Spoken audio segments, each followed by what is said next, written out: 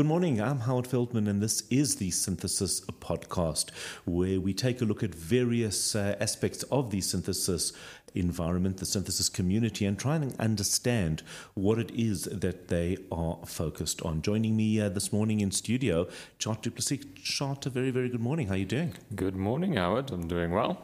Excellent, excellent. So what I wanted to discuss with you today is the concept of innovation and disruption. Because those are buzzwords, we all get very, very excited about it. But at the same time, there's a real aspect of hard work, of trying to understand, trying to anticipate. And even once we've come up with great and exciting things, how to integrate that into organizations. Because, of course, the resistance to change is something very real. So let's start off by just getting your background. Tell us a little bit about who you are. Howard, I've been doing software and technology all my life, so I'm just passionate about technology, and I've been building things since I can remember. Right. That really is my background, is technology. And lately, I've been involved in a whole lot of projects at banks, at large corporates, where the challenge is, how do you push the boundary? How do you use new technology? And how do you innovate, really? So I'm interested in all the aspects there. And I've had experience about with different companies doing it different ways. And I've been privileged to see all the different ways you can do it and which delivers more results. What works best and what yeah, doesn't. exactly. So very privileged to be part of that all across. Like we have projects in Kenya and Mauritius and South Africa, mostly in financial services. Yeah. Are there certain industries that are much more open to innovation than other industries? Yeah, I think open is probably an interesting way to look at it. I think innovation, why do people innovate? Is it the industry that pushes them around them? Is it because competitors arrive? But I do think that the financial services industry is one that's pushed a lot. I'm not sure why. There is a lot of pressure. Maybe it's the numbers that they're dealing with in terms of volumes of clients and volumes of interaction. If we think about any given bank, a retail bank, needing to communicate with clients, they can't send the same communication to the same people. They need to find ways to make transactions more simple, more efficient. Yeah. So I would imagine that's why is because the demand is there. Yeah, that could be one. I think if the financial services industry that I know well, there's competitors that are arising that you wouldn't expect. And those are people like Google, Amazon, and even if they're not competing in products, they're competing in experience. And if you talk about millennials or the new generation coming up, they're so used to Google knowing everything about them. If they wake up in the morning, Google's there to tell them what's traffic light like, are they going to be late for their meeting? So it's really useful. And when they start interacting with their bank, it's quite the opposite, right? It feels old, it feels slow, and a bit irritating, I think. And with the new generation who's so used to on-demand things, you think about Netflix, I want to watch this right now. Right, they want it here and now. Exactly, and that's an experience competition, I think. And that could drive innovation, because if, say, a Google or so starts building financial products, then the banks really have a challenge. And we've seen that with Facebook as well. I think Facebook were I don't know where they are in that process, but certainly they were dipping their toe into it. Definitely. It's an interesting thing I'm seeing is that everyone that's not financial services or banks is trying to get in there. Right. And what's very interesting is banks, financial services, guys with a banking license almost want to get into other spaces. So everyone's trying to get in everyone's territory. I guess, because even a bank needs to have a social media profile. They need to have an identity. They need to be able to interact with their client base, and especially a new client base, as the new client base is used to interacting. And as you say, that means maybe they know everything about them.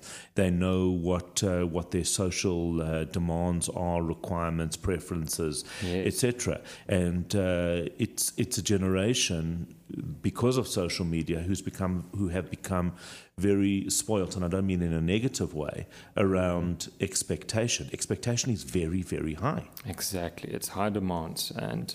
And to be able to do that, you have to take advantage of new technologies and you have to stay ahead of the game.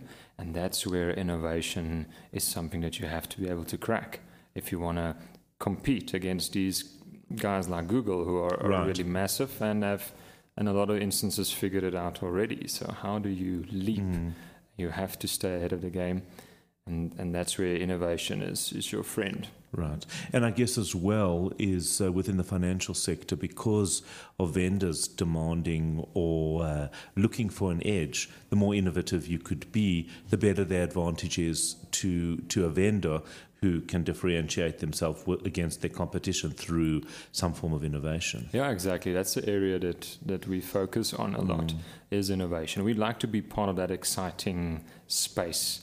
And we don't really want to be building software that everyone can build and it's old. We want to help our customers innovate. Right. It excites us, and it's the kind of people we attract. It's guys who love pushing that boundary. So that's our focus. Right. Can you give me an example of an exciting innovation? If you can't mention the name of the company, that's also cool. But just some kind of an idea as to an example of this. Yeah, a cool story that I love as a good innovation example is a company in Mauritius that we did work for, and they just did consumer lending, and they were pretty big in Mauritius. And they were doing everything manually, old-fashioned, paper ways. So the challenge was, how do we change that to a completely automized? And I think when we came in, we tried to push them even more. We said, right, you can digitize this. That's great. That's probably the next step, and you should do that. But what's more interesting is, how can you reinvent it?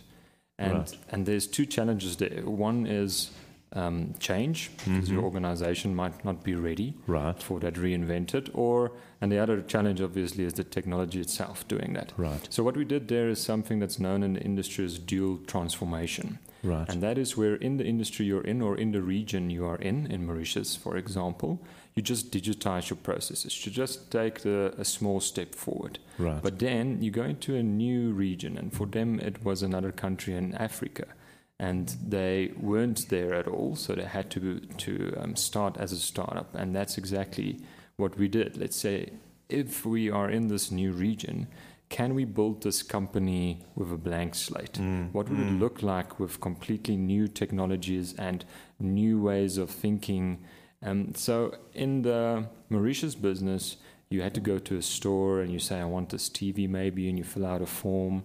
And now you can apply for credit, and we go through a normal credit assessment process, which is salary, blah, blah, blah.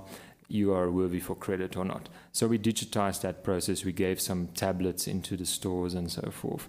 And then in the other country, the new one, we said, well, what if we don't go through merchants? What if we go directly to the customer to build that relationship with him, and then use the phone to scrape, obviously with permission of the user, to scrape all sorts of social data and kind of apps installed and all sorts of data, even maybe your bank statements, maybe just an easy way to look at your bank SMSs, and try and build an artificial intelligence model or credit risk model out of all that data scraped. So the experience for the user is he downloads the app, he consents to being able to do this, and he has his credit score right there and then, and he says, you can now go and buy whatever you want at any store. We have assessed your credit. So that's a way to reinvent it. And this was a great story because we did that in parallel. We did the digitization in Mauritius and also the reinvented version of their business in another country. So now you can experiment with both, which is the key to get innovation right. How do you experiment? And this dual transformation is a great way to leap forward in two ways. The challenge later then was, how do you bring that innovation that you did in the other country back into your own business? It's going to disrupt the business. It's going to do that. And that's probably okay because it's you yourself disrupting it. But, and that's one great story I like a lot, how we did innovation. Right. Really, really interesting. The resistance to change. I guess we're working in environments, we're talking about environments where there's an openness. But just because a certain group or sector of a workplace wants innovation doesn't mean everybody else accepts it. Have you encountered that a lot? Exactly. Now, resistance to change is very difficult. A lot of times it's you feel threatened. You feel that this change is going to either take your job away, Right. or maybe even make your job just different or more difficult. Right. So it's a lot of times it's threat. People are feeling threatened, and that's where the fear comes from. And we see it all the time, and it's a very hard thing to. And I guess the only way to counter that is to show the value of it and the excitement of it, and actually that your job doesn't need to be threatened. It's actually just going to be, it's going to be altered. Exactly. And I think the point I always make is that your job is threatened anyway. If it's not your company that's going to disrupt, it's someone else. Absolutely. So get on board. You have to reskill all the time. So you must embrace the future. And like you say, rather than fighting the fear, I think try and replace it with an excitement for the future. Look into the future, see what it could be, what's your role in it, and be excited about it. That's how you fight that fear. You almost replace it. You're with replacing it. You don't go up against it. Yeah, exactly. You try and understand what you can achieve. Chatting with Tjaart du Plessis from Synthesis, very, very interesting. Leave us with a thought about innovation in the future. So I think for me, the fundamental way to get innovation right is almost counterintuitive. You feel you have to plan for it and then come up with a strategy and then act on that plan. And I think the way to deal with innovation is almost the opposite, to say, I don't know what the future is going to look like. And to say, let's just do the first thing that we can think of right now and experiment with it, learn from it, and try and repeat that process. You can't plan for innovation. You have to experiment a lot. I love that, because it means being comfortable in the grey. Not everything needs to be an absolute. And that is, unfortunately, where the world is pulling us, because in many ways, whether it's around our politics or social media, whatever it is, we're very, very polarized. But in fact, there are so many different areas of grey, and that's really the answer, in your view, which I really like, to successful innovation, is it doesn't need to be absolute. You don't need to know exactly the pathway and the journey. You just need to take that first step and get out there. Exactly. If you know, then it's probably not innovation and anyone can see it, right? You don't know. That's the whole point of it. I love that. Absolutely fantastic. I'm Howard Feldman. This has been your Synthesis podcast.